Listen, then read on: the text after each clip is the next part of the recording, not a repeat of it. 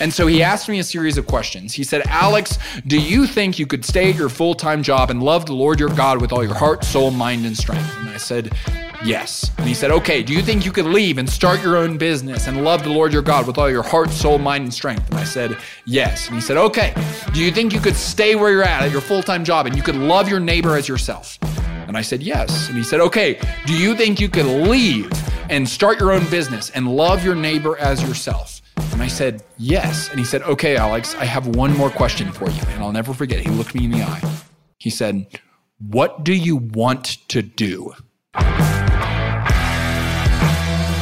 Well, hey there. If we have not yet met, my name's Alex Judd. I'm the founder of Path for Growth, and this is the Path for Growth podcast. Now, as a business, we exist to help impact-driven leaders step into who they were created to be so that others benefit and God is glorified. And this podcast is just another iteration of how that mission comes to life.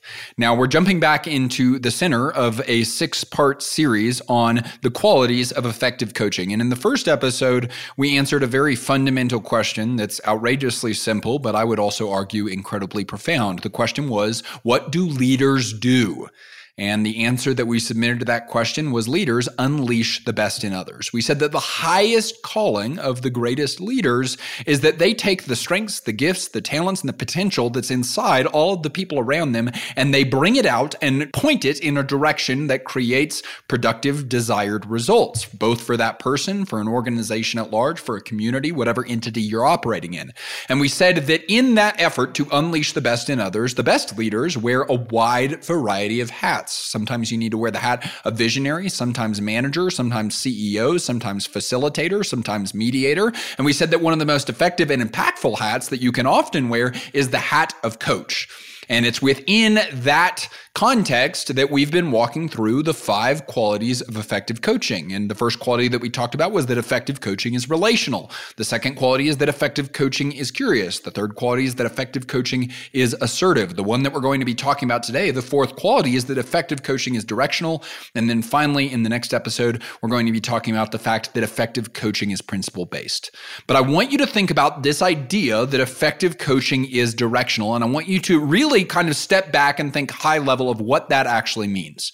Well, I want us to return to a phrase that we've talked about a lot on this podcast, but that we've never really dove in depth into, and that's just the idea that leadership is about taking people from here to there. And so let's break that down a little bit, because this is at the crux and it's at the core of what it means to provide directional coaching. Leadership is taking people from here to there. Number one, we're taking people.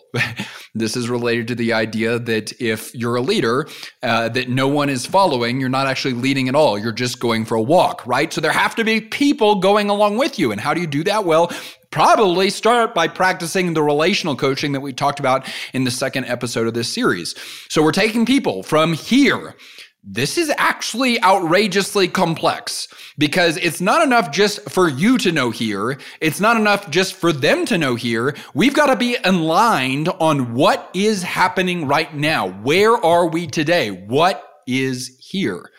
And you know just as well as I do that because of emotions and circumstances and subjectivity and all of these different things that can get involved and tangled, it can be actually really, really difficult to define where are we today. But man, think about this for a second. If we can't define where we are today relationally, with our work, with our performance, with our culture fit, if we can't define and get aligned on where are things right now, then how can we ever move together forward in a direction of where we want to go in the future? We've got to be able to agree on what is here. This is why I am such a big fan and why we have ingrained it in every level of our business, in every one-on-one meeting, in all of our strategic priorities of the red, yellow, green method. And the way we define it is red is not true, yellow is inconsistently true, green is consistently true. And so whenever we're looking at specific statements of success, things that we want to see achieved, things that we always want to be true, we always say, okay, we need to get on the same page of, is this red, is this yellow, or is this green? And man, I will tell you, there is a divergence that occurs and conflict that occurs when someone says, this is green, when you think it's red, or vice versa. But man, it would be way better for us to actually figure that out instead of living in unawareness and ignorance of the fact that we are completely on separate pages of where we are today. So do not miss the fact that defining here can be really difficult, but outrageously necessary. So then once we define here, well, then what do we have to do? Well, then we have to define there. And this is what's so fun. And this is why I just believe one of the most impactful hats that you wear is the hat of coach, because the hat of coach is helping people define the desired there for their career, for their life, for their family, for their future, for their days, for this meeting. You can unleash the best in others by helping them define a vision that they deem worth chasing down.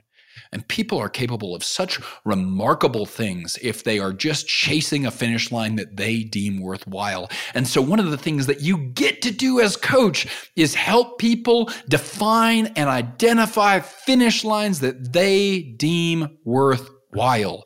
Help them get clarity around there. So we're taking people from here to there.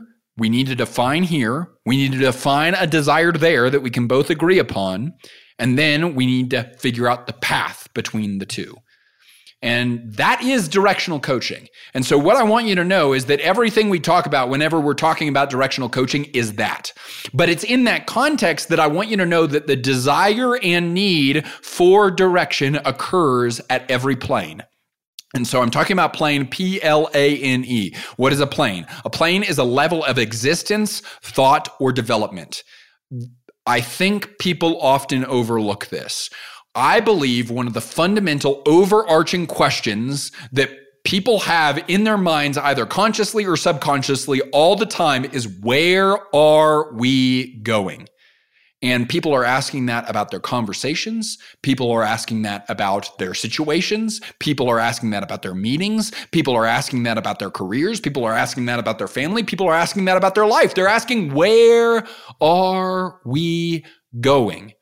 And what I want you to know is that there are a wide variety of planes that if you as a leader can help people answer that question, well, then you're going to be playing the role of coach. But what I want you to know is that you move up to higher and grander planes by effectively and competently performing in the lower level ones.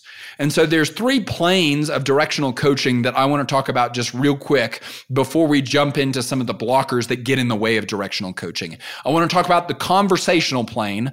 I want to talk about the situational plane. And then I want to talk about the existential plane. And that last one sounds pretty big, right? Because it's pretty big. Now, before we jump into this, what I want you to know is you earn the ability to move to the higher order planes with people by excelling in the lower order planes. And so what I want you to know is that people aren't going to trust you with the big questions related to their life if you can't even help them get somewhere in the course of a conversation. This is directly related to that biblical principle of he who can be trusted with little can be trusted with much. And so one of the ways we can become more effective and practiced at being directional coaches is by being outrageously prepared and competent and confident within the conversational plane. So what is the question that people are asking with regard to the conversational plane? Well, they're asking, where is this conversation going? And so this is why there's coaches out there that I don't even think they should call themselves coaches, because when they show up for a 90-minute meeting, it's not really even deserves to be called a meeting, because it's us just sitting around and chit-chatting for 90 minutes without any sense of flow, without any sense of direction, without any sense of objective, without any sense of purpose. We're not actually going anywhere with the conversation. We're just kind of shooting the breeze. And I have nothing wrong with shooting the breeze. Just don't call it a coaching conversation, because coaching conversations take people somewhere. And so if you're going to excel on the conversational plane, what do you need to do? Well, it's very fundamental. Have an agenda. This is why one of the first things we do whenever we're talking with our coaches about how to lead an effective coaching call is we walk through how to create a effective agenda with mutually agreed upon objectives for the 90-minute conversation. And I would tell you that whether you're coaching someone that's in your community or someone that's a young person from your church or coaching someone that's on your team or coaching one of your peers, if someone is entering into a coaching conversation with you, one of the things that you can do is you can show up with an agenda of saying, let's define some objectives of what we want to accomplish on this call. Because remember, our directional coaching fundamentals here to there are occurring on this most basic plane. We need to define where here is. Where are we at the beginning of this conversation? We need to find where there is. Where do we want to be at the end of this conversation? 90 minutes, an hour, whatever. And then we need to define, okay, let's figure out an order of operations for how to get there. But truly, you can build so much trust with people by just proving yourself competent and intentional and prepared enough by being able to take a conversation somewhere. And so the image that I want you to get in your head is, do you want your conversation to be a pond or do you want your conversation to be a river? Because what are ponds? Well, ponds are still stagnant bodies of water, right? And what happens in ponds? Well, it gets muddy, it gets dirty, there's algae that grows in it, it becomes toxic. Why? Because it's not moving. There's no flow to it. There's no gravity. There's no pull. There's no sense of direction, right? So there are some people out there, and I'm sure you've been part of these conversations. I hope you've never led one of these conversations because it's not actually leading anything, where it just becomes a pond. And let's just not call that a coaching conversation, because coaching conversations are a river. A river made the Grand Canyon. A river has flow. A river leverages the contours of the land around it and the gravity that's pulling it somewhere to move in a direction. A river can power an entire city. And so I want your conversation to move somewhere, and because we want to take people somewhere, because that's at the core of what it means to be a directional coach. And so if we're going to enter into these conversations with people, let's make sure that we're excelling at the conversational plane. Because when we excel on the conversational plane of taking people from here to there, well, then we earn the ability to address the situational plane. So on the conversational plane, people are asking, where is this conversation going? In the situational plane, people are asking, where am I going right now? Or where am I going in this situation? And so this is helping people solve or find resolution on the day-to-day things that they're working through in their life. And so much of your coaching conversations will revolve around the situational plane. And so what does this look like? Well, it looks like having difficult conversations. It looks like making day-to-day decisions. It looks like establishing new habits. It looks like creating or changing things in your life. It looks like creating new routines, right? It's the day-to-day situations that people often need help with, and oftentimes an objective coach can help elicit the best out of them by working through these situations with them. So people are asking the question, where am I going in this situation? And the same fundamentals apply. We need to define here. What is going on with this team member, with this person, with your family, with your habits, with your day-to-day routines, right? What's going on? What is here? What is there? What do we want for this conversation? What do we want for this team member? What do we want for this meeting? What do we want for these habits or these routines or your days? And then what is the path? The same fundamentals of directional coaching apply at the situational plane that apply on the conversational plane. We are taking people from here to there. And then once we excel in the conversational plane and we excel in the situational plane, we earn the ability to move to the existential plane. And I will tell you, there are so many people in this space that want to jump immediately to the existential plane. And I just think that's a miss. Because I will tell you, if I'm being coached by someone, I want to trust that they are competent and confident in helping me with the conversation and helping me with my day-to-day situations before I ever trust them with my biggest life questions. And that's what the existential plane is. It's where am I going long term? So conversational plane, where's this conversation going? Situational plane, where am I going right now? Existential plane, where am I going long term?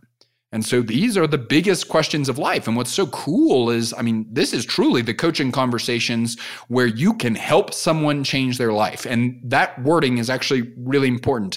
You are not changing their life. They are changing their life. You are helping them change their life. But this can be so fruitful. And it's honestly at the crux of why I love what I get to do every single day and why I'm so passionate about the business that we're building is we get a front row seat to transformation that changes people's families, that changes people's businesses, that changes generations. It's just so beyond cool to see. And so the existential plane is the biggest questions of life. Where's my family going?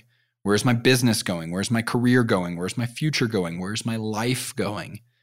And if we can help people find clarity in those areas, man, you are providing the direction that they want and need. And in reality, you're not actually providing it. You are unleashing it out of them, right? It is inside of them and you're bringing it out.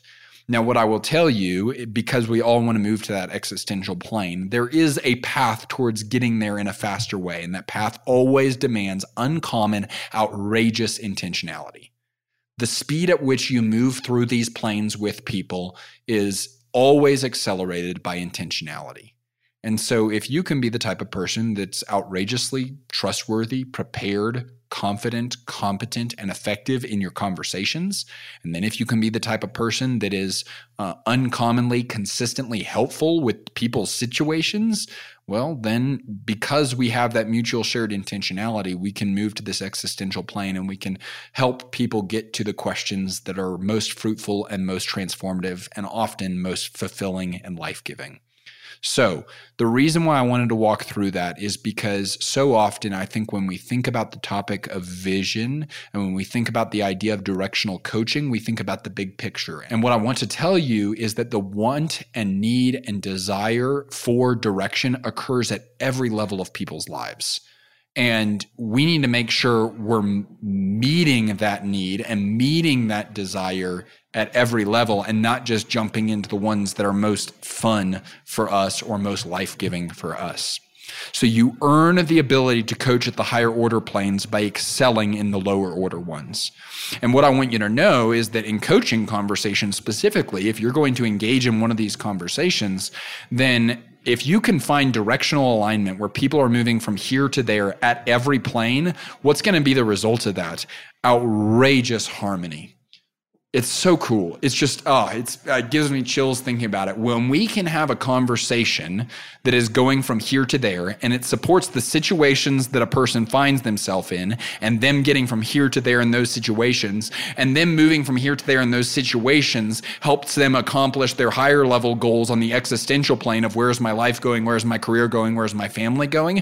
When you can find alignment between those three things where, man, my conversations are aligning with my situations or aligning with life's biggest questions, outrageous harmony. And it is just, it is an absolute thrill to be a part of. It's my favorite part of what I do right now is when we get to have those conversations, and those are sweet spot conversations. It's just such a joy and such a gift. Now, here's what I want to tell you before we move on to anything else, and this might be the most important thing that I say in this episode. I'm going to read exactly what I wrote because I don't want to mess this up.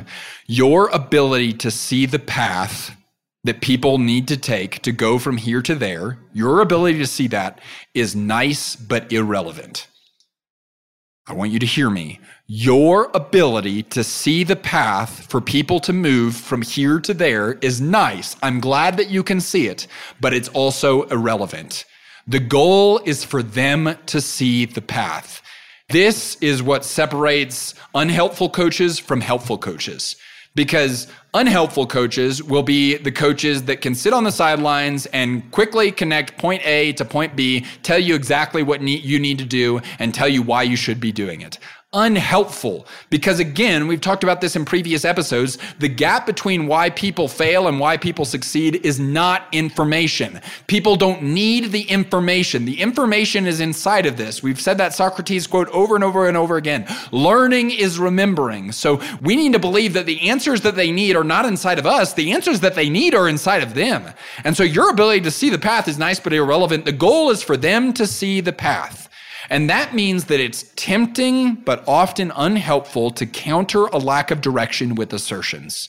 We talked about the need for assertiveness in coaching, and I think that it is really, really important. But one of the things that we said in that episode is that healthy assertions are always rare. And what I would tell you is, especially when someone's lacking direction, you want to be very, very, very reserved about the way that you leverage your assertions. Because when people are lacking direction, what they don't need typically is someone telling them all the things that they need to do, that they should do, that's really easy for you to see, but they have no clue. Not helpful. The way that you can unleash their best is not by giving answers to them, it's by extracting answers from them. It's by helping them get clear vision around where is here, and then help them understand what is the desire there, and then help them see the path that's in front of them. And so what I want you to think about with regard to that warning is that it is always beneficial for us in these conversations where people are lacking a sense of direction to err on the side of intentional curiosity. And so think about that phrase a little bit, intentional curiosity.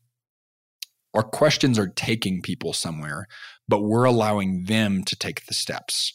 And so that means that it's okay for you to be asking questions that have a sense of aim so that people find a sense of revelation to the path that they need to be walking with regard to the vision that they want to achieve. That's okay.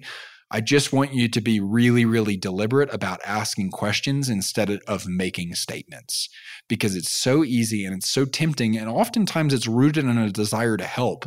But what I want you to remember is, man, my statements don't help as much as my questions do.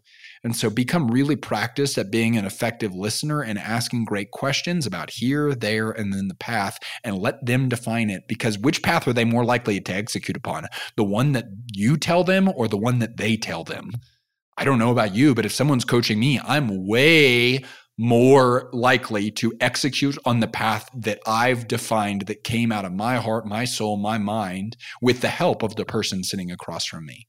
And so remember, the principle there is that your ability to provide direction is only as good as their ability to act on it. I'm going to say that again because it's so important.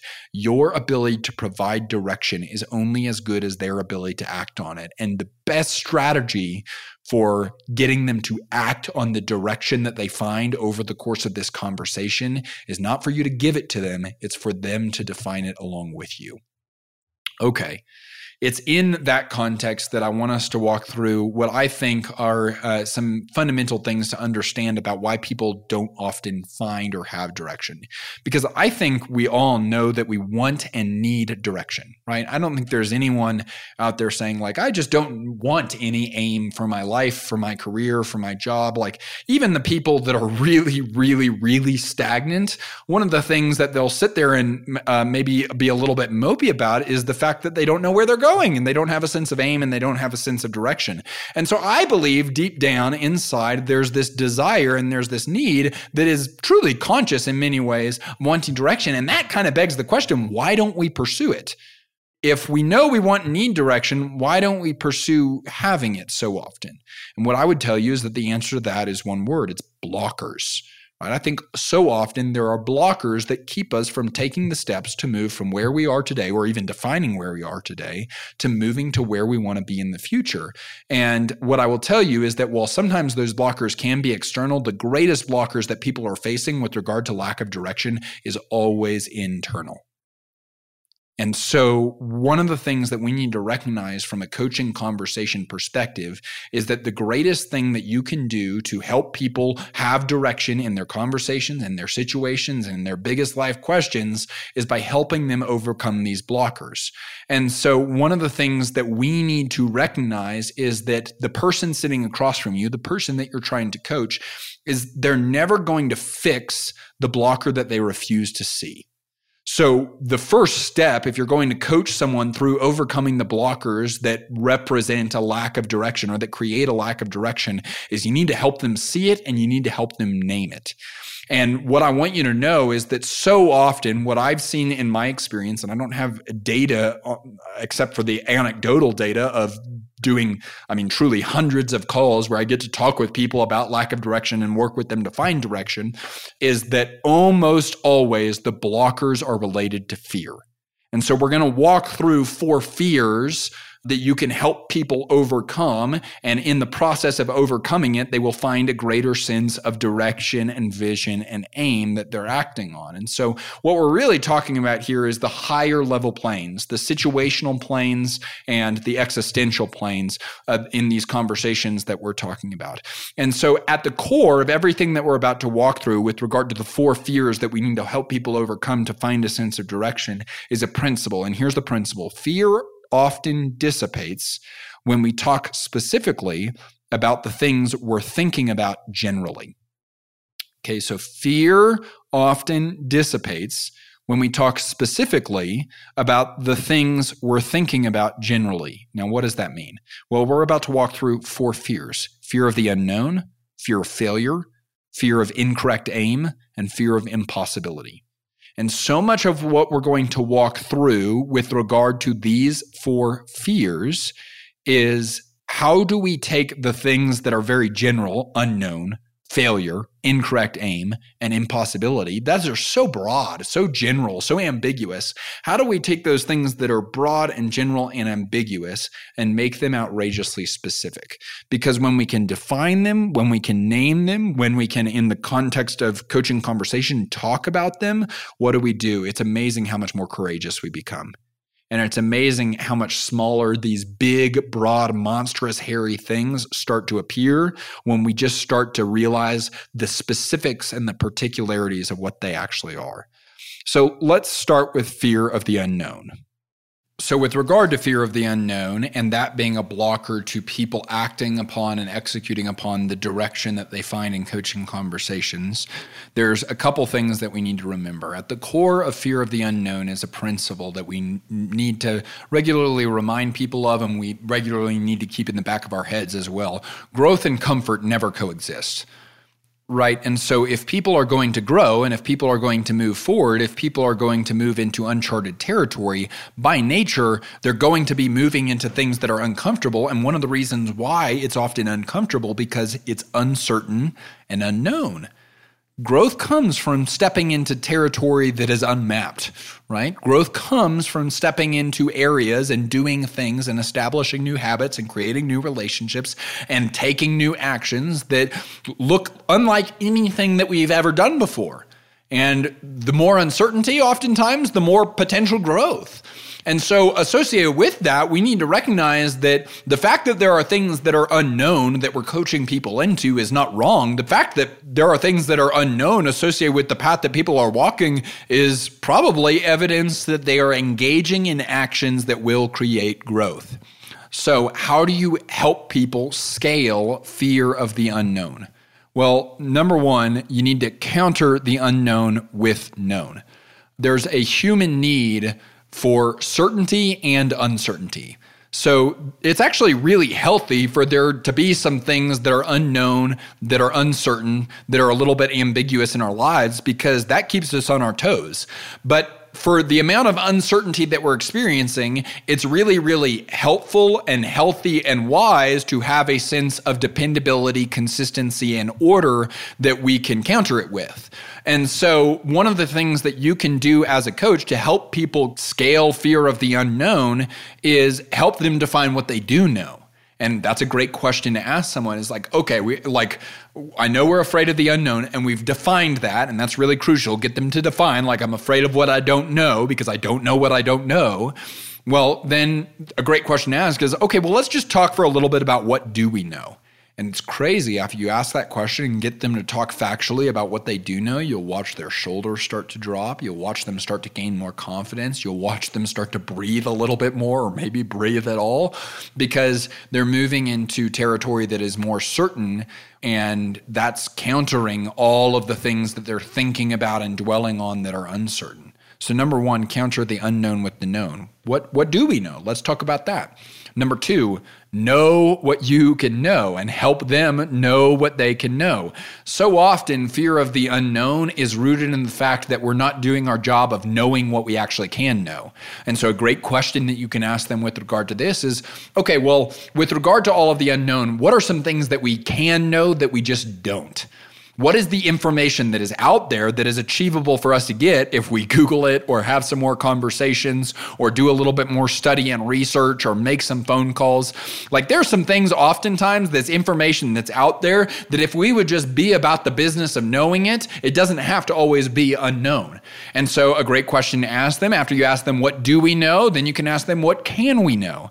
And then number three, help them see the unknown accurately. We're not going to know everything. And you need to remind them of that. We can't know everything. And if we're waiting to know everything before we make a decision, then we're never going to make a decision. And so what I want you to know is when you help them see the unknown accurately, what's a great question that you can ask is, okay, well, what's the risk? What's the unknown that we just can't know? And what I want you to know is when you ask them what's the risk, what are we not doing? Well, we are not minimizing the risk because that's not helpful. Delusionally minimizing risk is not helpful, it's not healthy, and it's definitely not wise.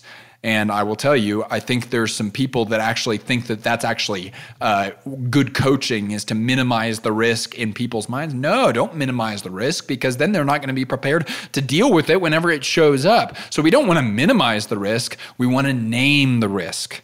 So we're going to help them see the unknown more accurately by asking what's the risk. We're not going to minimize the risk. We're going to name the risk. Get them to talk about it and get them to talk about it specifically. What is the risk? But then just as much as you talk to them about the risk of taking this action, of moving forward, of moving towards there, of doing different things to get different results, just as much as you get them to name the risk associated with that, get them to name the risk of doing nothing.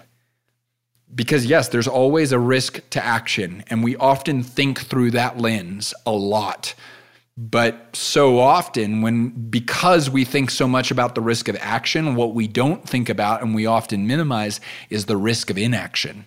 And there is always risk associated with inaction. So some of the principles that I want you to help them land on with regard to overcoming fear of the unknown is you will never know everything.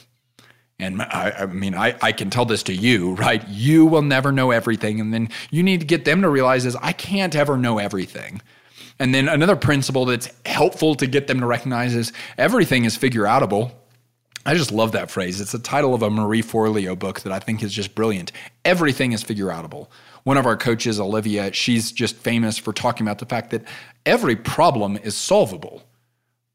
Right. And if it's not solvable, then it's not your problem, right? It's just part of reality, right? But every problem is solvable. And so if we're envisioning all these future problems associated with the unknown, one of the things that we need to be reminded of is everything is figure-outable. And then finally, uncertainty is part of adventure. So often we desire a life that is meaningful, a life that is adventurous, a life that is grand and creates a sense of fulfillment and joy and life within us. And one of the things that we fail to recognize is that adventure never occurs in the absence of uncertainty. The thing that makes an adventure is the possibility that it could not turn out the way that you envision. And that's just part of it, right? The best adventure books on the planet, the best adventure movies on the planet are filled with unknown. And so hopefully we can guide people to the fact that the unknown isn't something to just wallow in or be afraid of, but rather the unknown is part of the great adventure. And this is what we get to do. And what would we rather do? Live a life where everything is figured out? Really? Do you want that? Do you want a life where everything is certain? That doesn't sound like any fun to me. And so we need to help people remember those principles. And that's how we can help people and assist people overcome the fear of unknown so that they can move in the desired direction. And that's one of the blockers of directional coaching is fear of the unknown. The next one is fear of failure. And the principle that's associated with this that I thought of is related to a Brene Brown quote, which, by the way, Brene Brown went to the University of Texas, hook 'em horns. What starts here, change the world. Love that woman. Love that university. Love that state. Okay, I'm going to stop. It's getting late at night when I'm recording this, and I'm going on a little bit of a rant, but that's how you can know this isn't fully edited, right? This is a little bit raw. What's the principle? What's the Brene Brown quote? You cannot have vision without vulnerability. You can't. If you're going to talk about a future that doesn't currently exist, associated with that is going to be the possibility of failure.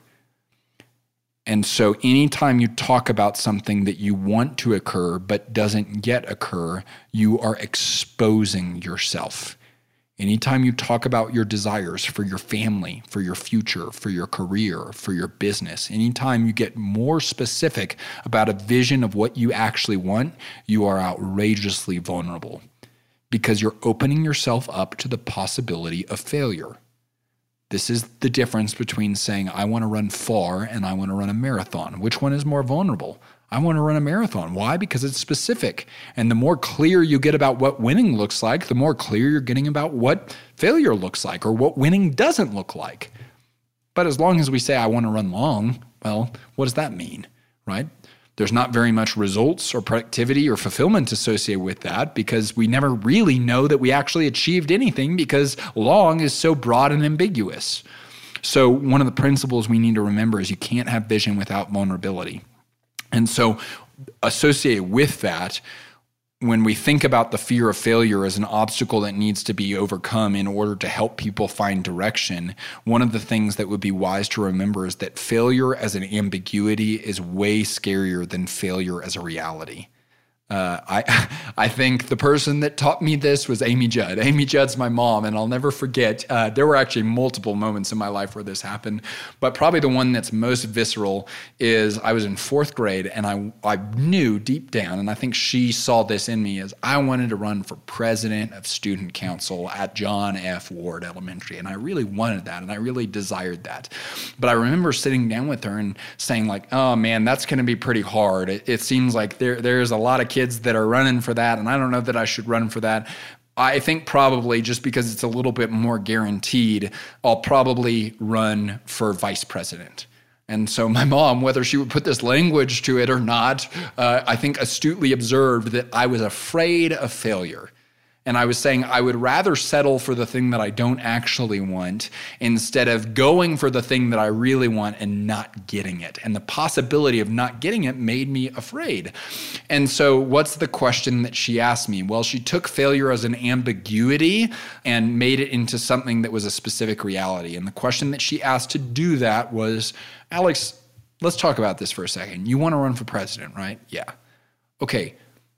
What's the worst that could happen? I said, well, the worst that could happen is that I wouldn't get it. Okay, and if you don't get it, what would you do? Well, I mean, most of my friends are running for it, so I'd probably just cheer for them, and I'd be a little bit sad, but I'd just keep going to school and do fifth grade. And she says, is that really that bad? And I ended up running for president. And I don't say this in a braggadocious way because it's not that big of a thing to brag about, but I was president of student council in fifth grade at John F. Ward Elementary, all because she helped me identify failure specifically instead of thinking about it ambiguously and generally. And so that's what you can help people do as a coach. A lot of times people think of failure as this general thing that's off in the distance that is just terrible.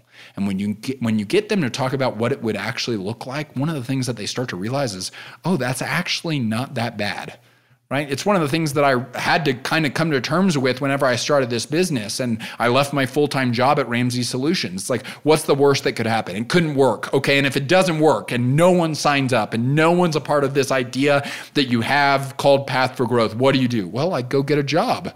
Would that really be that bad? And what would be worse, that or living your life knowing that you never pursued what you actually had on your heart? And so this relates to what we talked about earlier. The risk of inaction is huge, and we've got to get people to talk about that if we're going to effectively coach them. We've got to overcome fear of the unknown. Then we've got to overcome fear of failure. And then we need to overcome fear of incorrect aim. I think that this fear is often rooted in a lie, and the lie is that there is only one correct aim, that there is only one correct vision of the future, and that there is only one correct desired future that we should be pointing towards. There's only one correct version of there. And what I will tell you is that that's a lie. But this is the lie that I absolutely bought into whenever I was wrestling with the decision of whether or not to leave my full-time job at Ramsey and go to start this business. Is I kept asking the question, okay, well, what's right? What's correct? What am I called to do? And I had this idea in my head, this paradigm in my head that it's like one of these things is right and one of these things is wrong. And if that's the case, then man, the stakes are outrageously, incomprehensibly high. And so I'll never forget it. I went down to my friends, and they've been on this podcast before, Brian and Shannon Miles. They're the co-founders of Belay, and they're just friends of mine, people that I deeply respect, leaders that I just admire so much, and they've just been incredible mentors for me. And they were truly at the crux of helping me make this decision that has, changed my life in so many ways. And I'll never forget, this is a great example of great leadership and great coaching, is Brian sat down with me one night and he asked me some questions. And again, what do we say? Good leaders give answers to people. Great leaders extract answers from people. He was a great leader, and this in many ways was a coaching conversation. And so he kind of identified in me that I had this idea that there's a right choice here and there's a wrong choice, and I'm terrified of making the wrong choice. And so he asked me a series of questions. He said, Alex, do you think you could stay at your full-time job and love the Lord your God with all your heart, soul, mind, and strength? And I said, yes. And he said, okay, do you think you could leave and start your own business and love the Lord your God with all your heart, soul, mind, and strength? And I said, yes. And he said, okay, do you think you could stay where you're at your full-time job and you could love your neighbor as yourself? And I said, yes. And he said, okay, do you think you could leave and start your own business and love your neighbor as yourself? And I said, yes. And he said, okay, Alex, I have one more question for you. And I'll never forget. He looked me in the eye. He said, what do you want to do? And then he said the words that I will never forget. He said, and this is a great example of a really powerful assertion presented at the right time. He said, you need to get it through your head that God delights when you do things that bring you pleasure that result in other people getting served. And truly, that was one of the core moments that helped me make the decision to start this business. And I truly think out of all the decisions I've ever made, it's probably one of the greatest I've made. And that moment was behind it. Because one of the things that he helped me recognize in that moment was this idea of there's one correct way. And if I don't choose the one correct way, then I'm going to live my entire life on the wrong track. He just completely obliterated that line of thinking. And basically said, man, is it mortal? Is it wise? And within morality and within wisdom, we need to trust that God gave us a level of freedom and responsibility to make decisions. And I'll tell you this, from a theological standpoint, this can mess with some people. And I've gone through a little bit of a journey to get some conviction around this, but now I truly deeply believe it. And if you want the book on this topic that has been so helpful for me, and I would honestly say life-changing for me, it's called Decision Making and the Will of God. And we'll put the link in the show notes, but man, that book will take you for a loop, especially depending on your background and kind of what you learn. But I will tell you, it is an academic argument for what I just presented about decision making, that God gave you an outrageous amount of freedom that he wants you to experience within the realm of his wisdom and his morality and his guidelines for living life properly. And within that freedom, we get to make decisions. And that's just so cool and so thrilling. And I will tell you, if you're going to help people find direction through the context of coaching, one of the things that you need to help them overcome is this idea that there's only one correct aim. Perhaps the only correct aim within the context of morality and wisdom is inaction and not doing anything.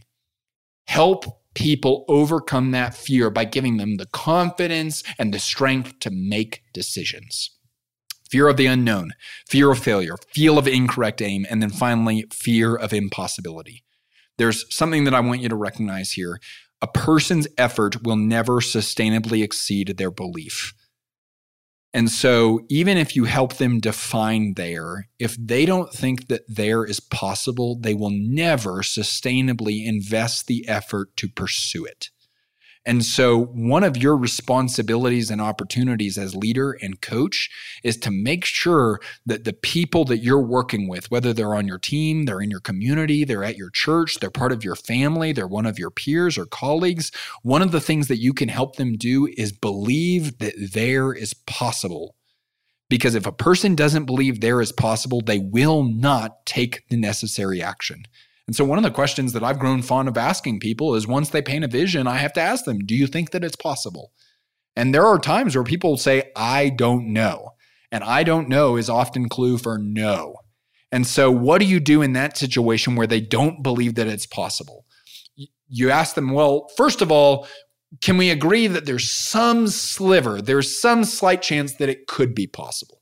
right? Maybe it's not likely, but can we both agree that there's some chance that this actually could happen, that this vision that you're talking about, that what you want to pursue is actually possible? First, get them to admit that there's a chance, right? I think of that movie line. I don't even know what movie it's from, but so you're saying there's a chance. We want them to get to admit that there's a chance that it is possible, because then you've got your foot in the door. Then once they say that it is possible, yeah, I guess it's possible, what's some questions you can ask them? What's some evidence from your past that might agree with the idea that it's possible? What's some evidence from your past? And get them to give you specific scenarios, specific things that they've done, that they've said, that they've been through that would suggest that something like this could be possible. And try to get them to give you 3 examples, 3 really specific examples of when they've done something similar that's created desired results. Because what we're doing is we're building up evidence in people's minds that what seems impossible is often possible. I mean, this is what I have to do anytime I sign up for a new race, right? There was a time where I didn't think a half marathon was possible. But what did I rely on to do a half marathon was, well, I finished a 10K. And then there was a time where I didn't believe that a marathon was possible. And so what did I have to rely on? Well, I finished a half marathon. And then there was a time that I didn't think an Ironman was possible. And so what did I have to do then? Well, I finished a marathon and I finished a half Ironman. And now I'm training for my first ever ultra marathon. And what am I leaning on? I'm leaning on the fact of, well, I didn't think a half marathon was possible, and I did that, and I didn't think a full marathon was possible, and I did that, and I didn't think an Ironman was possible, and I did that. So who's to say? Maybe it's actually less likely that it's not possible. You see what I'm talking about there? You start to pull from the evidence of what they've done in the past to prove to them without a shadow of a doubt that what they want for the future is actually possible. And so get them to talk about the evidence, and don't just you give it to them, you make them define the evidence. And then what's something that you could do that would help you find out if this is possible? So what's one action you can take? Because with action comes confidence, right? And this is an important principle to remember. It's one of our most popular Worth It Wednesdays we've ever sent. And if you want to get on the Worth It Wednesday email list, it's at pathforgrowth.com. We send an email every week. But one of the ones that's the most popular one we've sent is action precedes confidence. You don't just become confident and then take action. You take action, and in the process of taking action, you become confident. I didn't know if this business was possible. I didn't even know if this business was right when I started it. I just did it, and in the process of doing it, I now have more conviction and more excitement and more confidence around the fact that it's possible and right than I ever did before I started. But I had to take action. And man, I wish someone would have come in and assertively told me this at the beginning, because it took way too long to actually take action. And so one of the things that we constantly need to remind people of is, how did you become confident in the things that you're currently confident in? Did you become confident in thinking about it, or did you become confident in starting to take steps and challenge them and work with them and push them to take steps and get them to define what those steps are? What's one step you could take in that direction that would help you define if it's possible? And then what would you have to do for it to be more possible? Okay, well, what are some things that you could do for it to be more possible, right? What are some things that you could intentionally do that would make it more possible than it seems today? Again, we're trying to elicit out of them the fact that impossibility is a lie. Because if they believe that if there's any shred of idea that it's not possible, well, what do we say? A person's effort will never sustainably exceed their belief. Okay, this has been a long episode, so we need to wrap up. But what did we say? We said that directional coaching exists on multiple planes: the conversational plane, the situational plane, and the existential plane. And one of the things that we talked about is that you earn the ability to move to the higher order planes by excelling and being competent and prepared in the lower order planes. And within that, one of the things that we always need to remember is that your ability to see direction and see the path for people is nice but irrelevant. Our goal is not for you to give them direction. Our goal is to get them to define their direction. So how do we do that? Well, here to there. Define here, define there, and then chart the path. And what are the blockers for us actually having the direction that we all know we want to need? Fear of the unknown, fear of failure, fear of incorrect aim, and fear of impossibility. Y'all, I hope that this was helpful. I know that this was a lot, but one of the things that I would tell you is that I'm so passionate about this because I've seen how people's life can go from aimless, mediocre depression to life-giving, joyful fulfillment by simply creating a sense of direction that is supported by a purpose that they deeply believe in. That's why I think that this topic is worth going a little bit long on, because I have truly, literally seen the evidence in every arena, people's marriages, people's families, people's personal growth, people's business, people's career, of how if you can help them do this as a coach, you can help them change their life. Remember, you're not changing their life. They are changing their life. And you get to be in a front row seat of watching that and participating in the occurrence of that coming to be. Hey, one more thing before we go. Every Wednesday, we send an email called Worth It Wednesday. We talked about it earlier in this episode. I think that most email isn't worth it, so we try to send one a week that is. And we send a principle worth learning, question worth answering, and a recommendation worth taking. We're just so appreciative of the fact that so many of you are part of that. And the open rates on that are the thing that probably makes me most excited about that email. Y'all are actually reading it, and then you're actually doing it, which is just so cool. And we're just so grateful for that. Also, so many of you have shared that email list and gotten your friends and communities and teams to sign up. And that just is something that I will never stop being grateful for. So thank you. If you want to sign up for that email, you can do so at pathforgrowth.com or at the link that's in the show notes. Y'all, remember, we're rooting for you. We want to see you win. Remember, my strength is not for me. Your strength is not for you. Our strength is for service. Let's go. Let's go. Let's go.